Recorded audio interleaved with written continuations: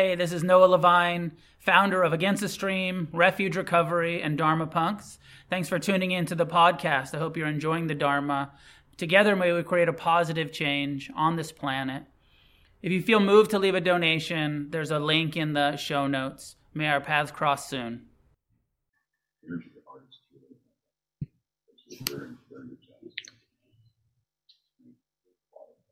Okay, so hello. My name's Jason, and this is Against the Stream. This is the Monday night class. I'm teaching for Noah Levine, who is on retreat. His retreat started last night, and he'll be gone for a week. He'll be back. I think he's back next Monday. So,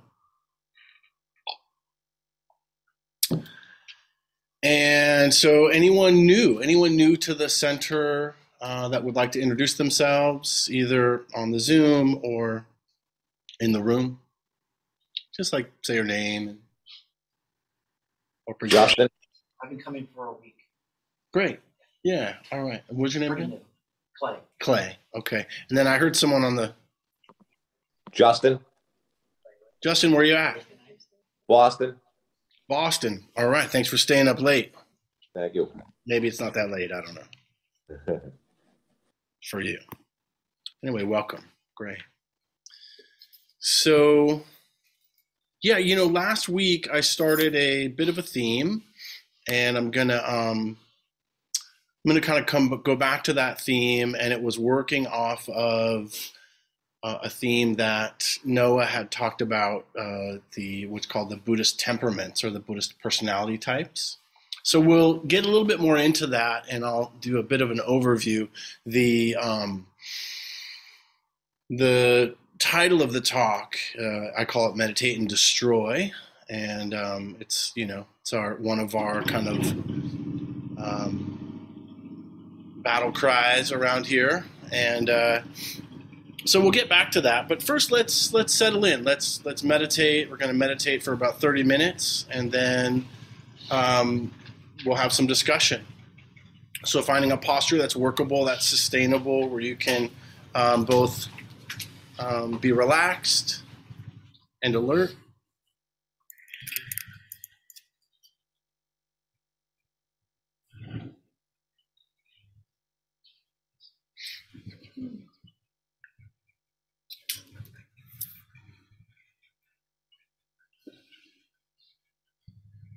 And just kind of settle in.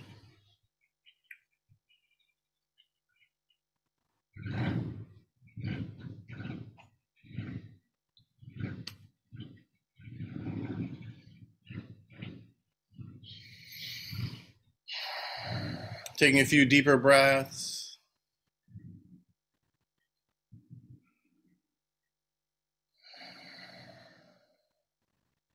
I like to take like a 4-count inhale and a 6-count exhale. Really just feeling the lungs expand on the inhale, and then trying to soften the belly on the exhale.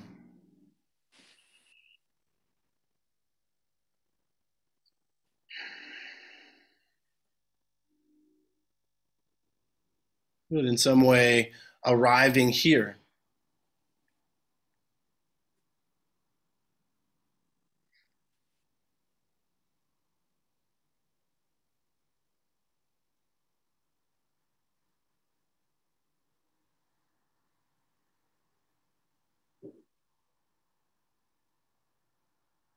Opening to the different sounds, coming and going, sounds outside the room, sounds inside the room.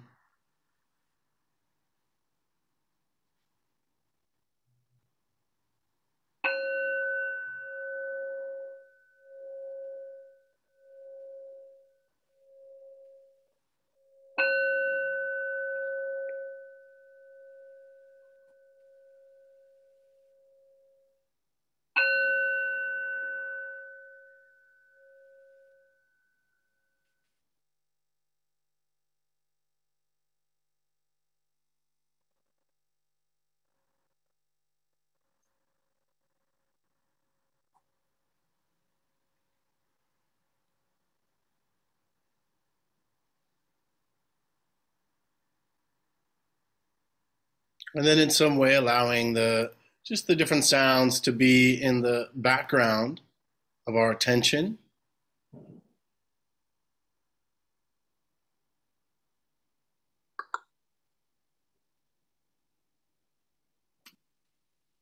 And allowing the focus or the attention to rest within the body.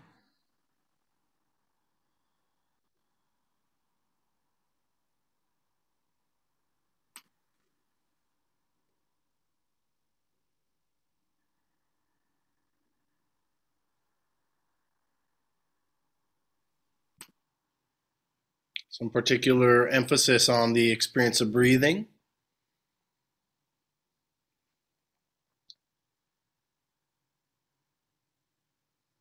Where can you notice the contact of the breath in the body?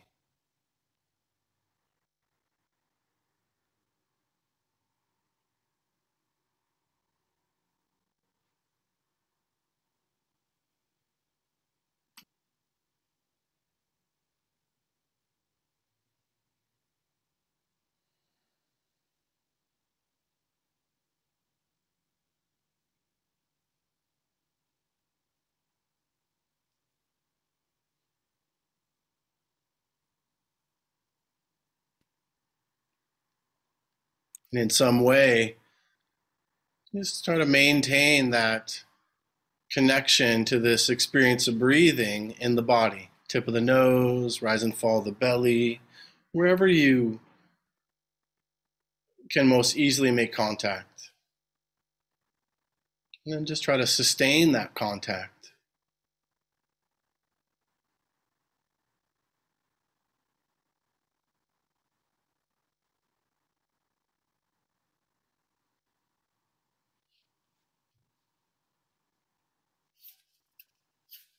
Of course, the mind may be more active, and that's okay. Accepting the mind just as it is, busy or sleepy or agitated, peaceful, calm, just as it is.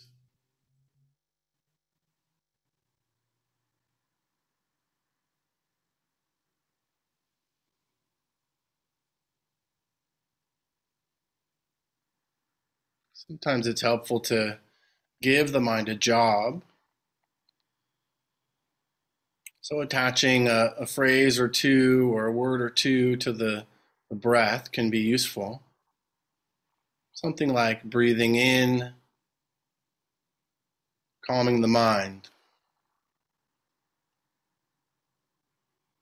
Breathing out, relaxing the body.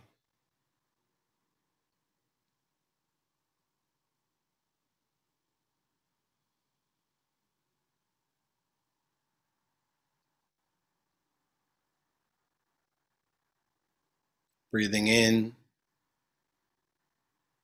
calm. Breathing out,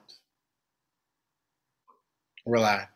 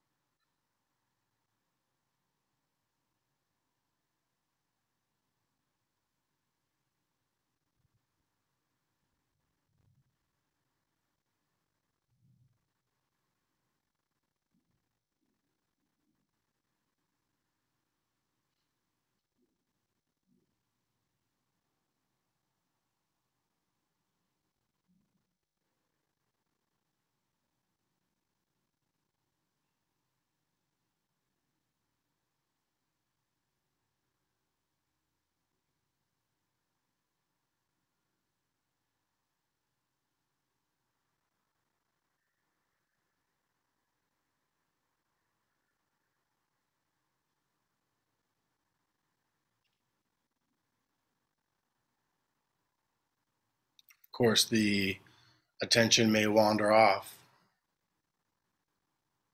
It's not a problem. It's just what minds do. Think, plan, remember. Whenever we recognize that the attention has wandered off, with a sense of friendliness or kindness with the mind, we aim the attention back. Breathing in, calm. Breathing out, relax.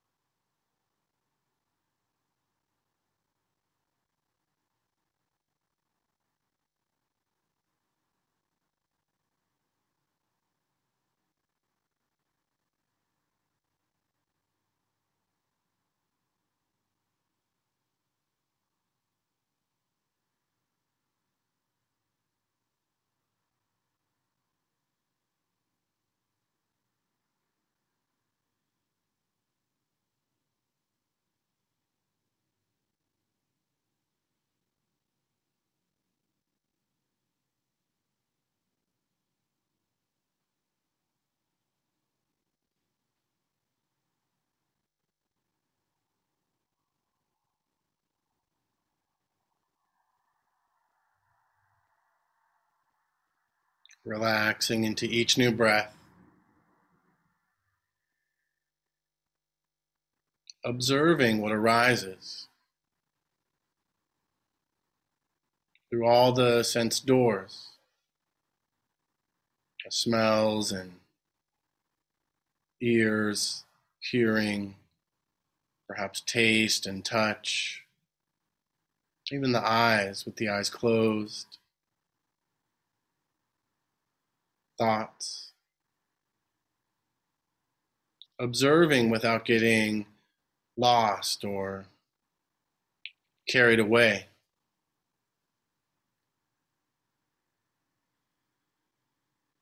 And allowing all these different experiences to just arise and pass away, as all things do. Allow.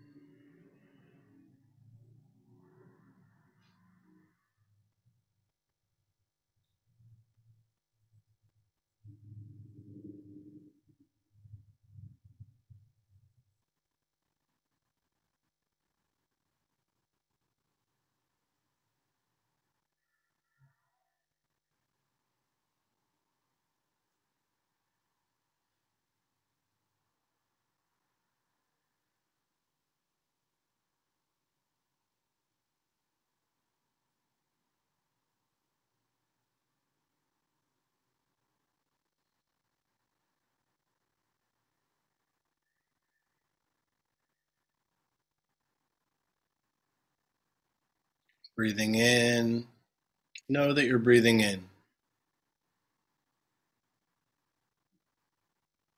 Breathing out, know that you're breathing out.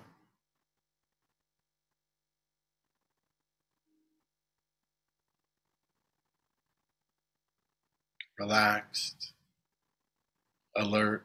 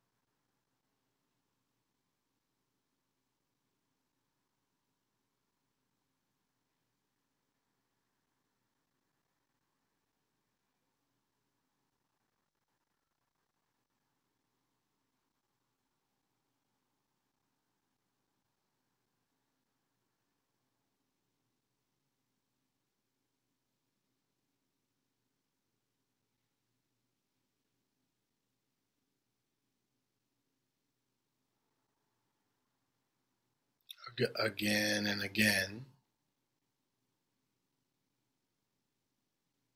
recognizing when the attention wanders off, and with that sense of friendliness or kindness with the mind, aiming the attention back to this sitting, breathing body, present time experience, here, now.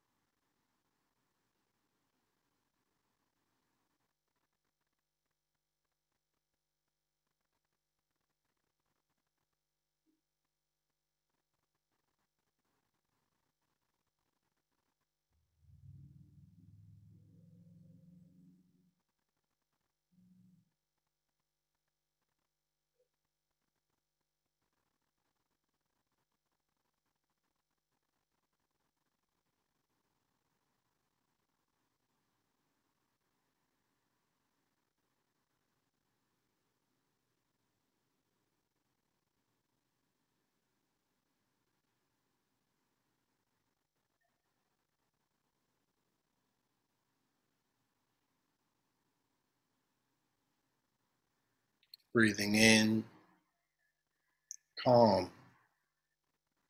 Breathing out, relax.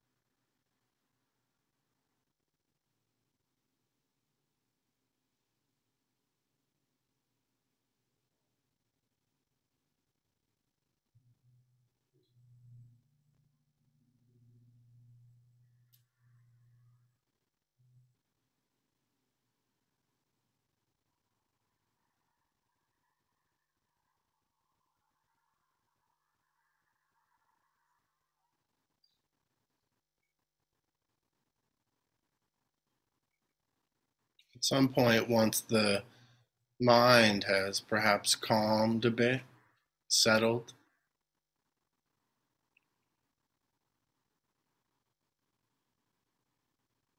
like a pond that's the sediment has been,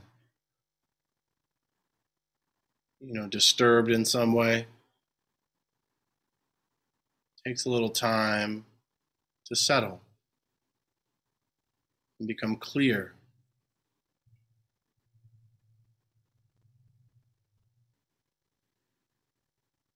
We can begin to aim the reflective mind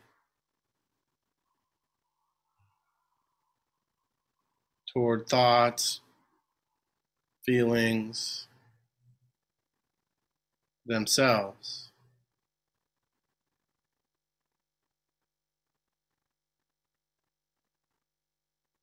Asking some kind of simple question: what's it like here? What's happening in this mind?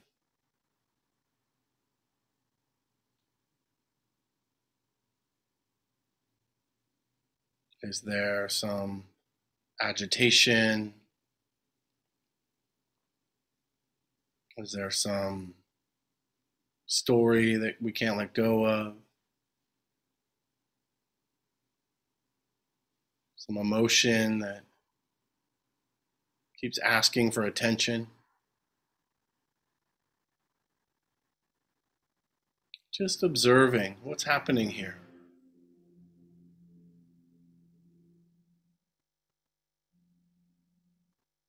Acknowledging what's present without getting carried away by the story or the mental fabrication, the emotion itself.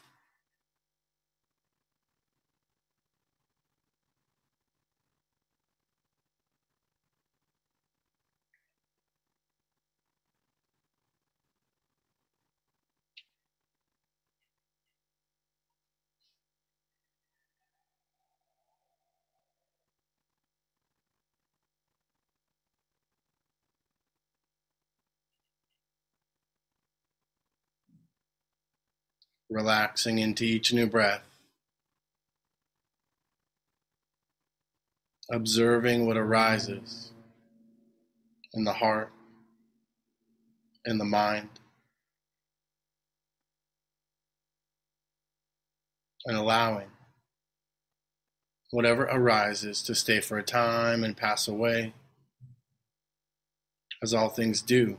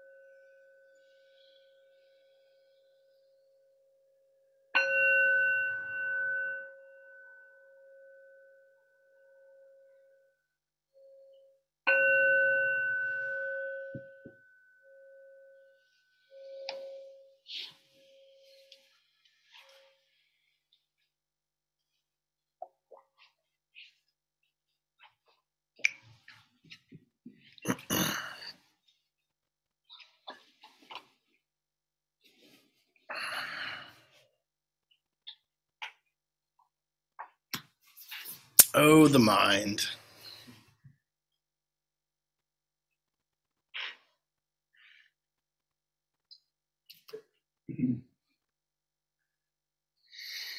So I guess what I'd like to do is open up for just maybe a couple questions before I get into the topic, just to see questions specifically about maybe the instructions.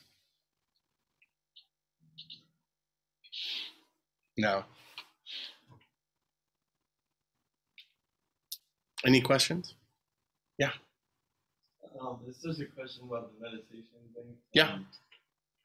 So sometimes when I meditate, like I'll get carried away on a thought, and then like another thought, and then like another thought, and then it keeps going, and I sort of like black out at some point, and like I'm not really asleep, but I'm not really awake, and then like I don't know, it feels like relief, like it feels so good, and like sometimes it happens for just like a moment, other times it'll be like a few moments maybe, and then sometimes it lasts for like 10 minutes probably. Which part? The kind of thought upon thought, or the just sort of blacking out and not even realizing that I exist for a minute. Yeah. And but like sometimes when I do it, that doesn't happen at all. It feels like my mind is so active, like that I can't.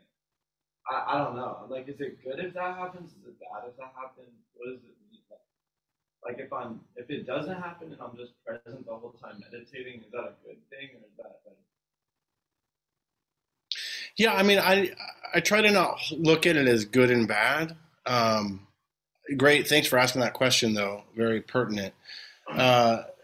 There's different states of mind. We have different states of mind all throughout the day. We have like 70,000 thoughts a day.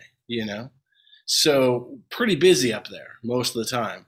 And the fact that you can like notice, I'm in what the Buddha called papancha, which is like this rumination, right? Thought after thought after thought. Maybe they're linked, maybe they're not. Maybe they're just like random, but most often they're linked. One thought leads to another thought, leads to another thought, leads to another thought. So there's a thought chain, right?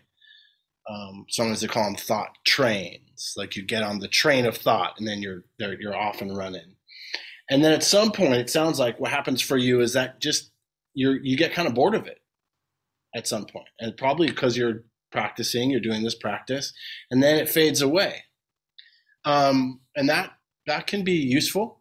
Sure. It depends on the length of time that you meditate.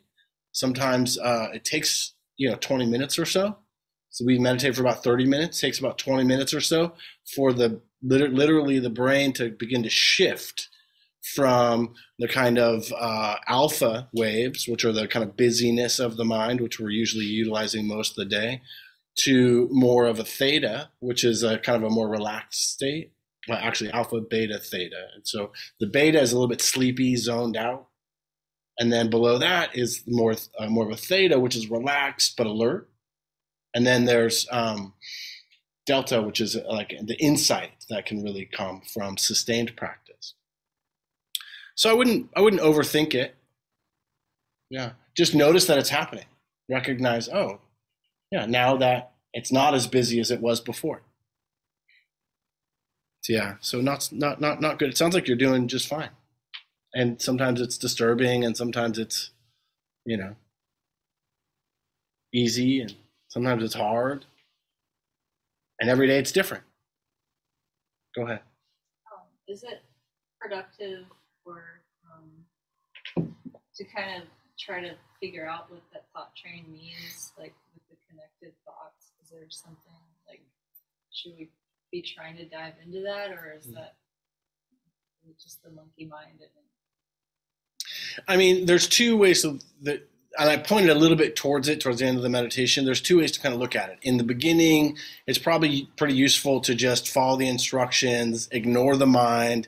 It's way fucking busy. There's too much going on. It's not disciplined at all. It's just like a monkey, right? I want this, I want that. I'm going to jump here and jump there and grab this and grab that. Yeah. And there's instability.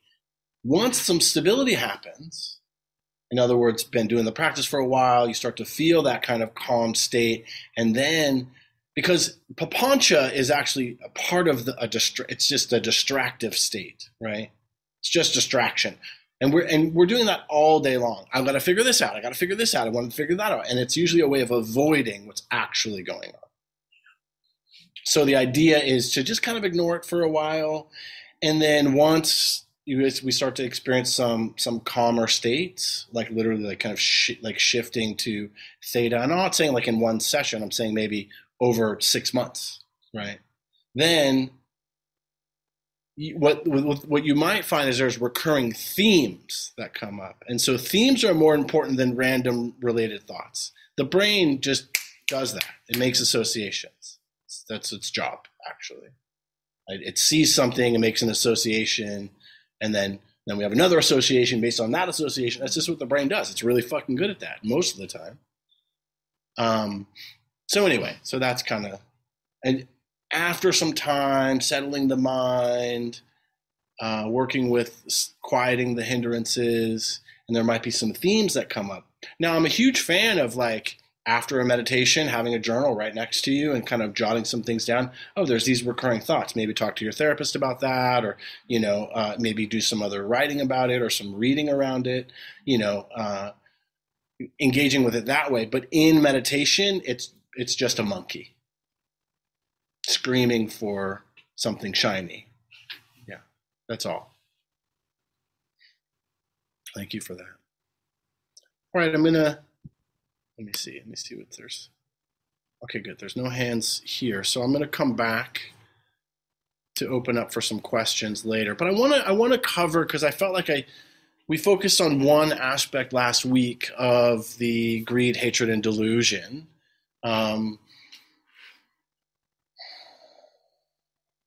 So greed, hatred, and delusion are known as the kilesas. They're which are the torments of mind, as taught by the Buddha.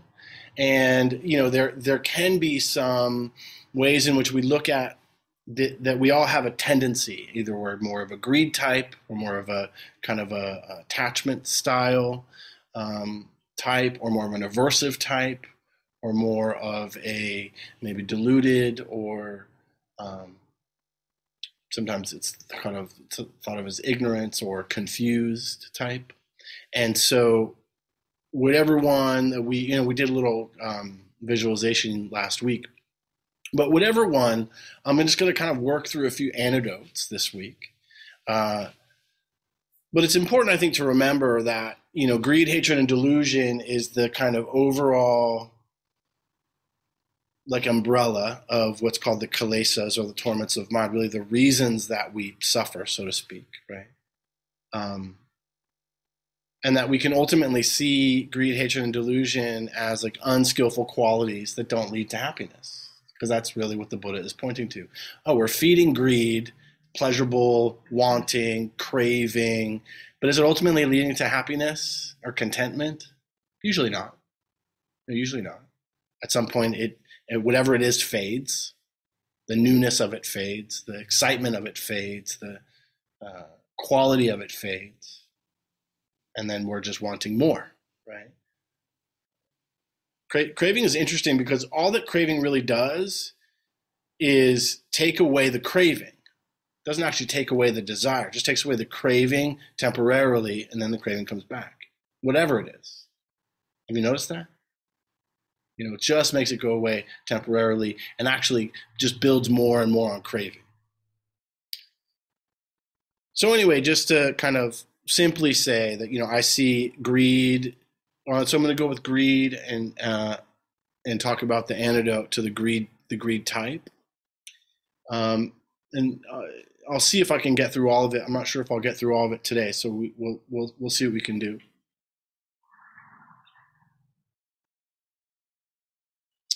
But one of the ways to really work with greed in the mind or lust in the mind, and actually let me just run through what's called the hindrances, okay? So these are the greed, hatred, and delusion break down to what are called the 5 hindrances. The 5 hindrances basically look like sensual desire, fantasy, craving, wanting, lust. That's all under one heading. And then aversion, dislike, pushing away, avoidance, anger, ill will, resentment. And then sloth and torpor being sleepiness, laziness, sluggishness of mind. So that's a little bit, that can be that kind of when you have what I call sinking mind.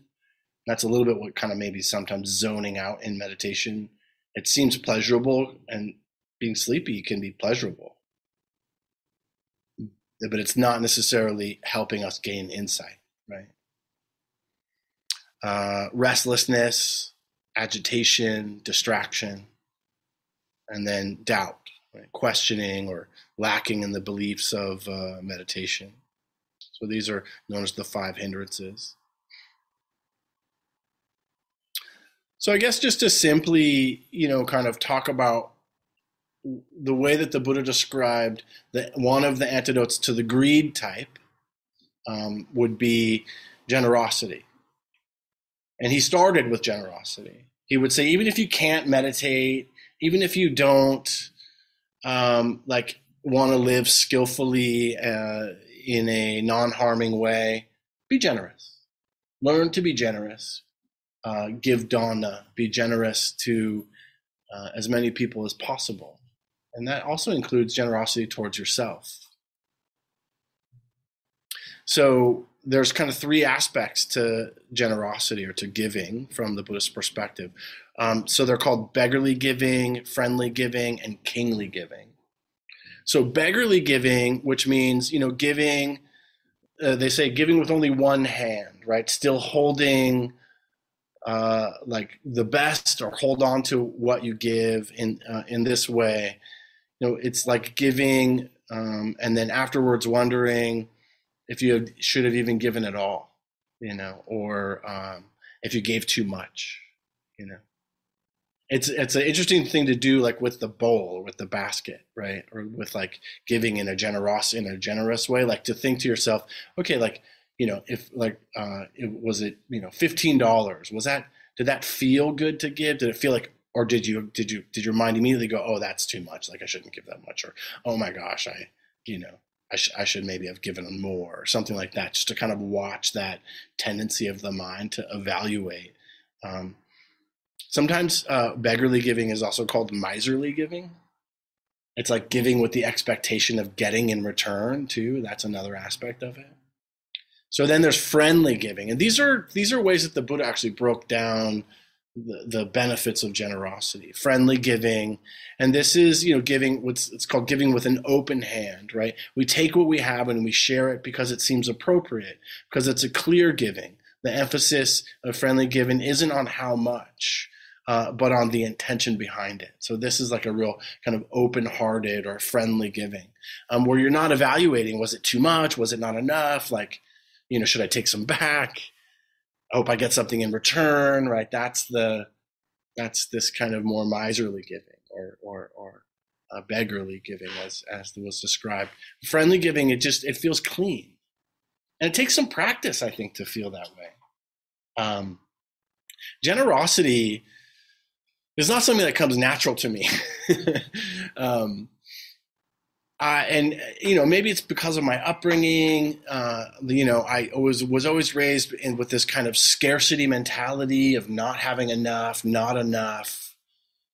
It's never going to be enough. Am I going to have enough food? Am I going to have? It was really like there was some time in my life where that was a reality, And so I had a kind of what's mine is mine, and it really was a practice to be generous with my time and be generous with my, my possessions, be generous. And it's taken, years and decades to feel,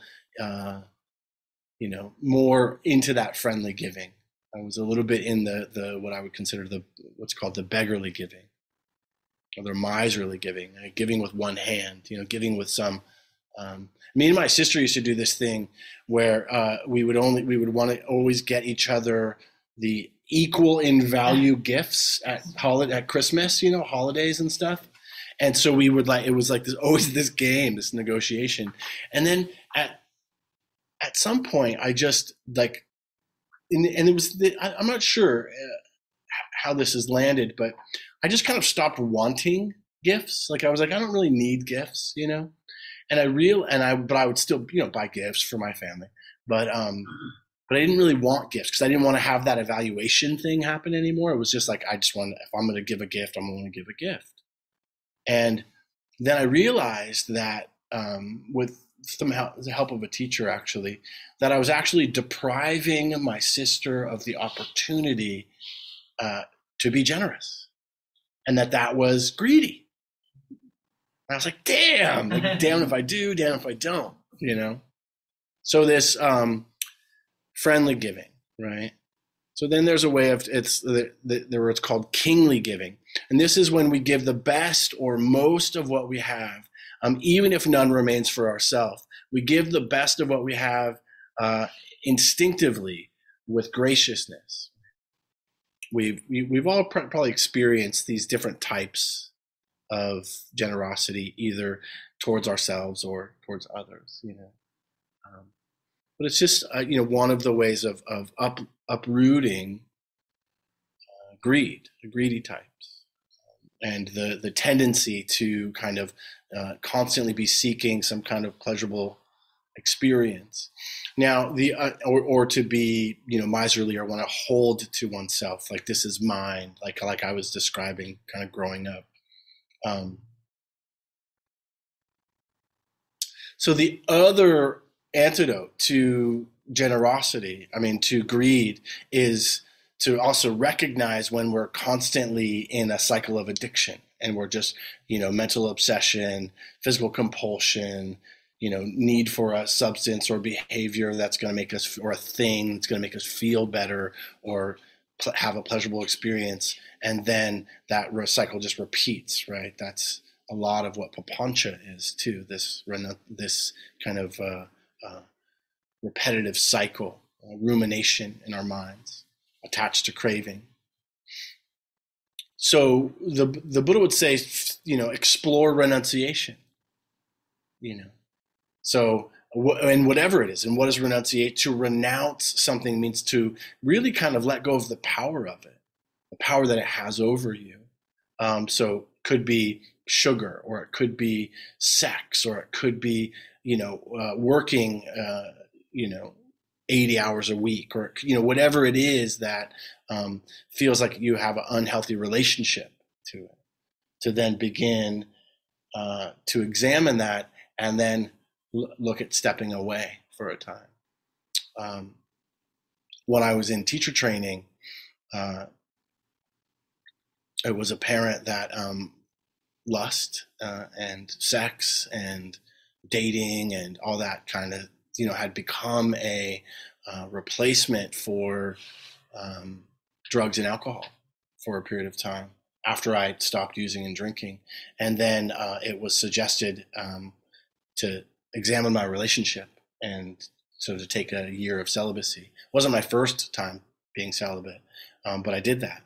And it was really helpful for me to begin to then see what happens if I actually let go of lust and desire in that way, and then see what else arises, And I've done some different things with that, given up different things at different times. For me, also drugs and alcohol, of course.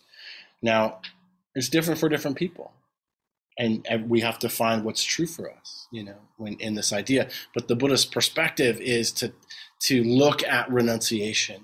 What do you have an unhealthy or an entangled relationship with that's causing you suffering, that you crave?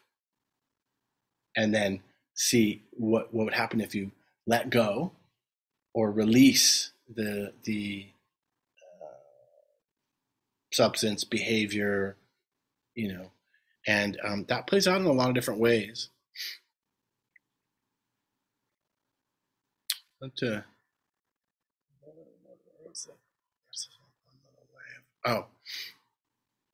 The roots of suffering, can be broken down in Buddhism to mean kilesa. I already talked about that.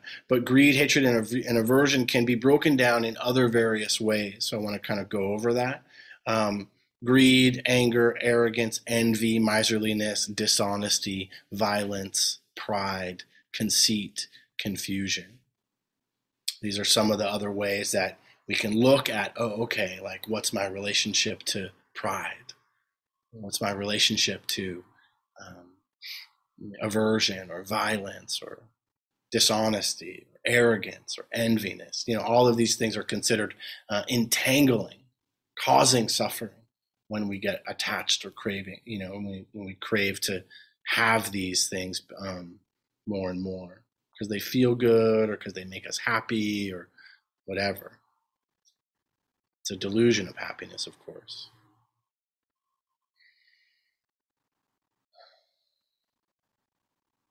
So, the Buddha instructed householders that it's fine to, work. It's not like, renounce all, like, just go, everyone needs to become a monk, but to be skillful about how are we using self-care? How are we using the teachings as a way to loosen our grip, right, on all those things I was just mentioning, arrogance and envy and miserliness and greed. And, so that's another kind of way to look at it.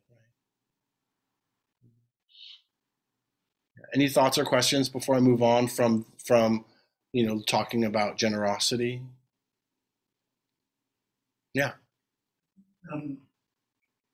Bringing up the idea of giving up the pleasure of receiving a gift because there's something else that's tied into that, just values and negotiation goes along with that. I wonder if you could speak more to the idea of, I suppose, having an unhealthy relationship to giving things up.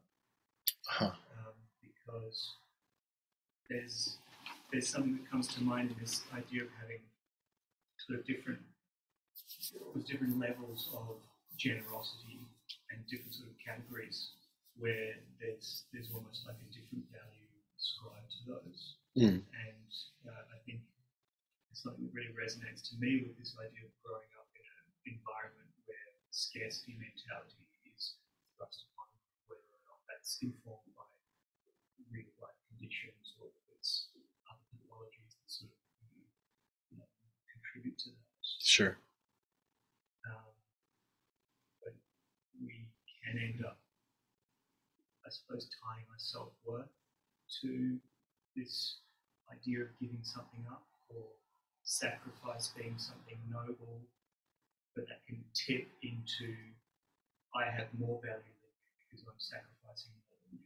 Yeah. I've got this sort of position of almost martyrdom or victimhood, which gives me sort of high ground over somebody else. Right? Yeah. So how do we kind of examine that? Well, I mean, I think you kind of answered your own question in the sense of like it's just another thing to explore the other side of what could be considered renunciation or generosity, right? It's really so much of it is about finding the balance, and also looking at intention. What is the intention here? And then there was a little flavor of what people, was described in kind of the arrogance piece, like spiritual arrogance, or like, this kind of I'm nobler than you because I, will either give up or be more generous, So any of those kind of I'm evaluating it's also locked into conceit. The Buddha gave a term called mana, and mana means comparing mind, right? We have a comparing mind. We all do. Mana is particularly conceit, I am. In other words, I am better than you, less than you, equal to you. There's this comparing that's happening. And so what you're kind of talking about is whether we're using generosity or renunciation, I'm more spiritual than you because I've given it everything up, or, I had millions of dollars, or I have a trust fund, but I'm going to hitchhike around the country, and, beg food off people because I'm somehow nobler, right? I don't know if you ever met anyone like that, but I have met quite a few. And it's not right or wrong, but it's just it's another way in which we get entangled into the idea of self, I am, conceit. And it's just another thing to turn to explore. So thanks for bringing that up. Anything on the Zoom about generosity? It's 35 after. I'm gonna try to cover the other two then, and then we'll get into it. So the next is loving kindness, and I kind of talked about loving kindness, last week, and we recorded it. We did a meditation on the metta practice, the metta meditation. But loving kindness in Vipassana, we're trying to train ourselves to rebel against the conceptual mind. Instead of kind of observing the conceptual mind or just letting thoughts move through without spending much time on them, which is kind of like what we were talking about earlier. In loving kindness, we're trying to re-engage this conceptual mind, but to also, do it as a purifying or a reshaping towards the greater good. So that's kind of the idea, is that they're actually very different practices. And metta, in my opinion, directly counters the agitation. Well, not so much. I mean, it does help with agitation. Concentration is actually way more helpful for agitation. But the metta phrase is a direct kind of counter or antidote to anger, ill will, resentment, just that kind of energy.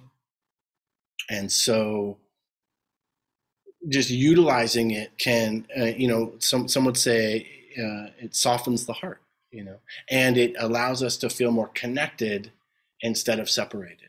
Because some of what you were also saying or asking about is this kind of idea of like how these things that separate us, which ultimately is one of the main teachings of the Buddha, that we're not actually separate.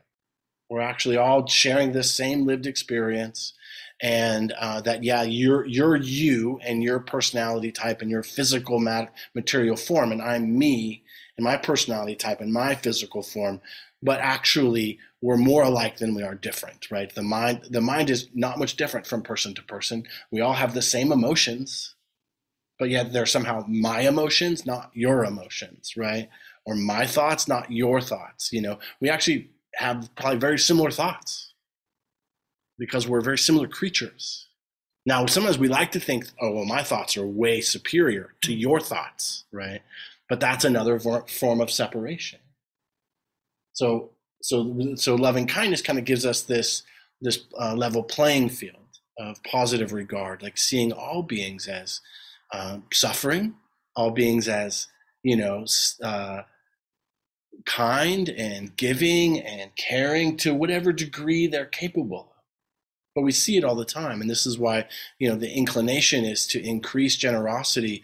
Have you ever noticed that if you increase being generous, you start to notice generosity more and you start to maybe experience generosity more? This is one of the benefits of that practice. Same thing is true with loving kindness. If I walk around hating everyone because the world is unsafe and I have to keep everyone away all the time and protect myself, which I absolutely lived that way for many years, then I start to only see all of the threats, all of the lack of safety.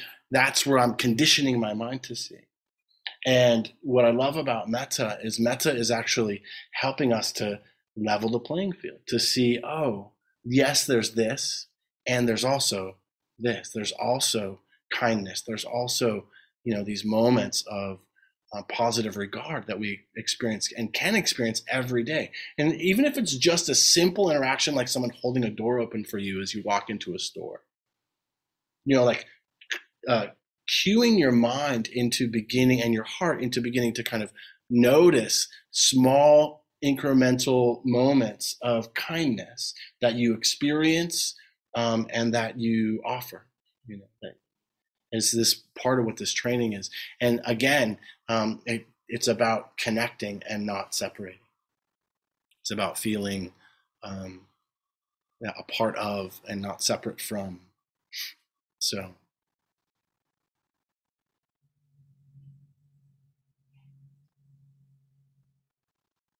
the last aspect is wisdom. So wisdom, from the Buddhist perspective, is the antidote to confusion. We come into, most of us come into this practice confused to some degree or another. From the Buddhist perspective, absolutely confused, because that last thing I just talked about is what we believe. We believe we're actually kind of separate selves, and permanent and lasting, and, there's some confusion that we have there. And so the idea, and I've talked about this in another teaching around wise view, the idea is that let's begin to kind of analyze and see clearly what's happening in our experience, moment to moment, our interactions in the world. And then the Dharma, the teachings of the Buddha, is proof that this all works. And that wisdom is the knowledge of proof turned into experience, right? So first, so there's knowledge. We gain knowledge. People can be some people are not knowledgeable about things, right? Some people are knowledgeable about things. But just having knowledge doesn't make one wise. Knowledge and experience allows one to gain wisdom, which is why, one of my teachers, Ajahn Pasanno, would say, you need this much book study, this much reading of the Pali Canon and studying. I meet people all the time and they're like, what about this list and that list? And they want to know about all this information. And there's thousands of books out there and you can read them and they can be useful. But if you just read it without the practice, and so Ajahn Pasanno would say, this much, an inch of reading and a mile of practice, that actually the practice is where the wisdom comes from. We can fill our heads with knowledge. We've been doing that for, since we learned how to read. And has it really helped? I mean, greed, hatred, and delusion still alive and well, right? We're still suffering just as much as we did in the time of the Buddha or before.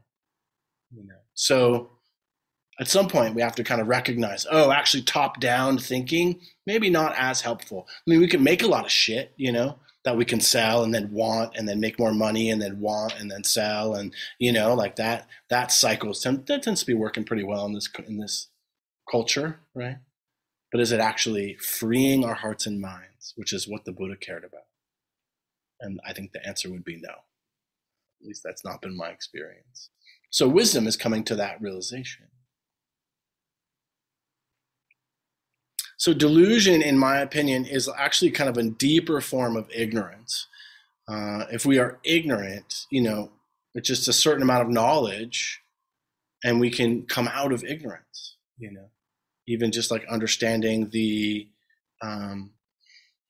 Four Noble Truths, understanding and hearing the Four Noble Truths is like, oh yeah, that makes sense. It's coming out of a certain level of ignorance. I didn't even recognize. I knew what suffering was long before I found Buddhism because I just suffered, But I didn't realize that there was a distinction between difficulties in life, pain, and suffering. And that suffering is actually self-generated. Like that is an understanding that has come to me through, practice and through reading and listening to Dharma talks and study and that kind of thing.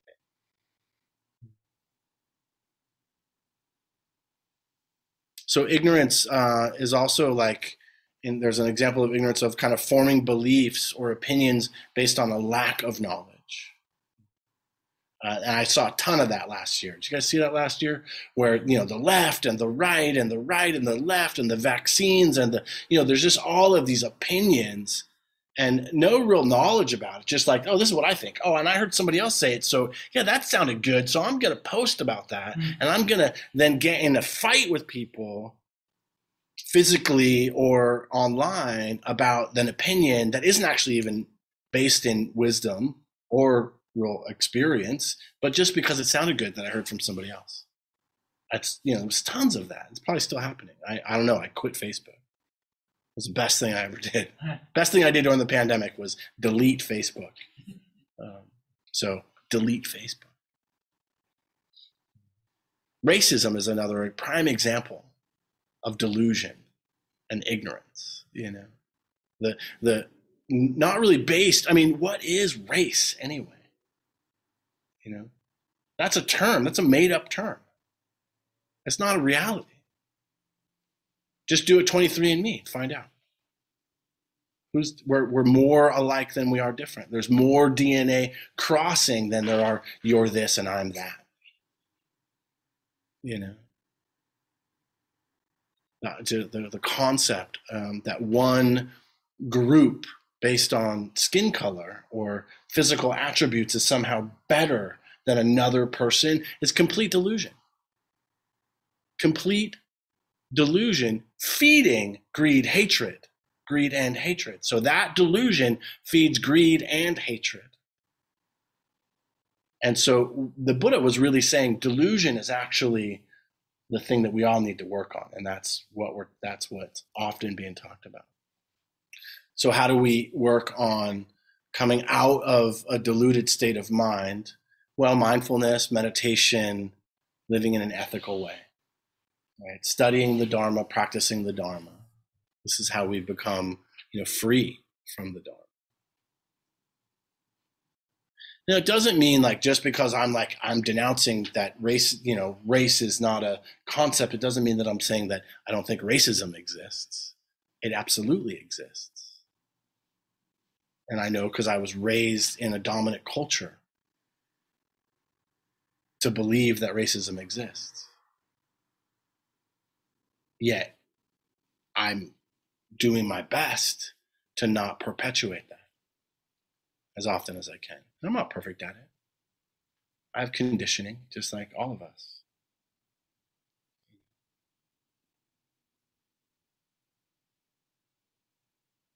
So the Buddha Dharma is kind of the direct coming into understanding of the truth of the Buddha's teachings. The Buddha Dharma, that's one of the ways it's described.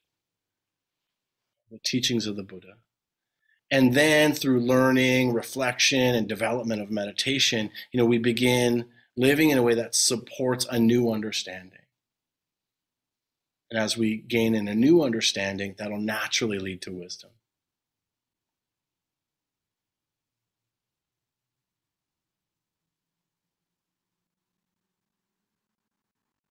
So this is a mind training. That's why we meditate so much here. We're trying to learn to train our minds to do a different thing than it's been conditioned to do for thousands of years. But I think, there's this teaching from the Buddha where before he went to go give his first teaching, he was kind of like in this reflective state. So this is 2,560 years ago. He was in this reflective state of like, okay, this was difficult. This was against the stream. This was hard. And I don't know if people are going to get it. There's too much greed. There's too much hatred. There's too much delusion. 2,560 years ago, he was like, oh yeah, Neanderthals, basically, like just fight, fuck, kill, right? And so, yet he looked into his own heart and his, wise mind, enlightened mind, and he saw that in every generation there will be few with less dust in their eyes. This is a famous quote from the Buddha. In every generation there will be few with less dust in their eyes, and those people will be drawn to the Dharma. They'll be drawn to the truth. So maybe you have less dust in your eyes. And that's why you're here, and that's why you're willing to kind of keep going, right? I had a student, someone I was working with on a meditation retreat some years ago. And this person they were struggling, they'd come to a couple retreats and learning how to meditate, and they were struggling. And he was saying, I was talking about that, and he was saying, it's like I'm taking dust and I'm throwing it in my eyes. I just keep taking it and throwing it back in my eyes. And then I go to a meditation retreat and I get a little dust cleared out. And then I go and, I grab a handful, I just throw it in my eyes again. I thought it was super funny because that's just totally what we do, what we can do. It doesn't have to be that way, but we do that. So this is mind training. And the Buddha gave kind of a tactical offense to battle the roots of suffering through generosity, loving kindness, patience, and hearing and understanding the Dharma. And it's really that simple, through generosity, loving kindness, patience, hearing and understanding the Dharma, and practicing, doing what we just did, sitting every day. Doesn't matter for how long, but preferably 20 minutes to 30 minutes. Practicing walking meditation, practicing mindfulness in our daily lives, loving kindness every day. And this is why it's easier for people when they go on meditation retreats, because it's closed in. It's like going into the laboratory, It's a sterile environment, so to speak. It's why this is the beauty of going on meditation retreat. Or going to a monastery, or becoming a monk or a nun, renouncing the hecticness of the world allows one to focus specifically on this goal of becoming liberated from greed, hatred, and delusion. So, thoughts, questions, reflections, anything I've said so far?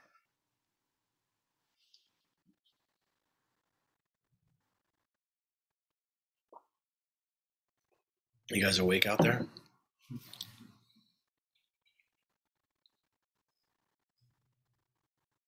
How about on the Zoom box? You can just hit the reaction and raise your hand, or just unmute yourself. Go ahead. You got an older question in the chat, Chase. If you check it out. Okay. Cool. Yeah. Thanks. Okay. Anatomical question. Noah talks about soft belly. How do you cultivate that while sitting upright? This is confounded. Yeah, this has confounded me for a few years now. Death gives the mind a job trying to achieve that, but I think it might be missing something. Thank you for that. Yeah, soft belly is confusing. It's energetic, but it's also physical. And I have a guided meditation on Insight Timer it's the soft belly meditation. But ultimately, on the exhale, just practice softening the belly. And it doesn't mean like slump, right? It means like, can I be upright and not have tension in my gut, And for me, I walked around in constant tension in my gut for years, And I still do. Not as often though. And once you learn how to, I can just exhale and soften, then you practice that more and more, and then it can happen easier and easier. So that's kind of my, do you have more? No, Rachel, you're good? Okay. Yeah, it's just, it's a practice, but there is a specific kind of guided meditation called soft belly meditation that I have on Insight Timer, and it's actually Stephen Levine's kind of creation in like 1978 or something. I was like, 7. But it works pretty well. Anything else?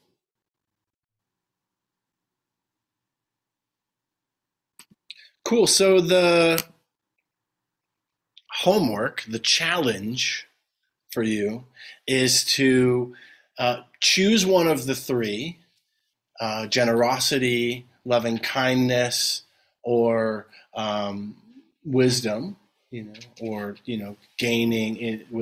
Basically, I guess that would be practice of meditation, right? Choose one of the three. And it could be reading some about the Dharma and practicing meditation. So generosity, renunciation also, that was the other half of of the antidote to greed, and loving kindness and or practice and dharma, and take that into your life and commit to something. Just commit to something besides greed, hatred, and delusion. Because if not, the default will be, I don't know about your brains or your lives, but your default will be greed, hatred, or delusion if there isn't an intention set. So that's my encouragement, is to set an intention and just give it a try for like a month, like try to be, generous for a month, or renounce something for a month. Do metta every day for a month. Increase mindfulness in as many aspects of your life as possible throughout the day. Sit for 45 minutes a day, something, Read the Dhammapada.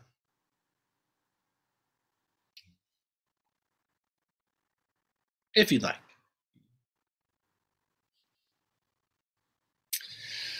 So, all right, that's enough for today. Thank you for your time and attention and being here and supporting our center. The center is run completely on the donation of those who attend. So please, if you can support the center, that'd be great. It's a $15 suggested donation. Of course, you can go to the Against the Stream website, and you can sign up as a monthly contributor. That way it kind of really helps us have some sense of stability in an unstable world. It's all an illusion anyway. Even the illusion of stability is totally unstable, just like the planet. Totally unstable. Could blow up at any time. We really have no idea. There's a hot molten lava in the center. It's suspended in nothingness. So weird. Right? But yeah, we're so attached. Anyway, help us keep the lights on. All right, thank you so much. May any goodness that's come from our practice, may this goodness be dedicated to the freedom from suffering for all beings. May all beings be free, even you, even me. Thanks for tuning in to the podcast. This is Noah Levine, founder of Against the Stream and Refuge Recovery. If you feel moved to leave a donation, there's a link in the show notes.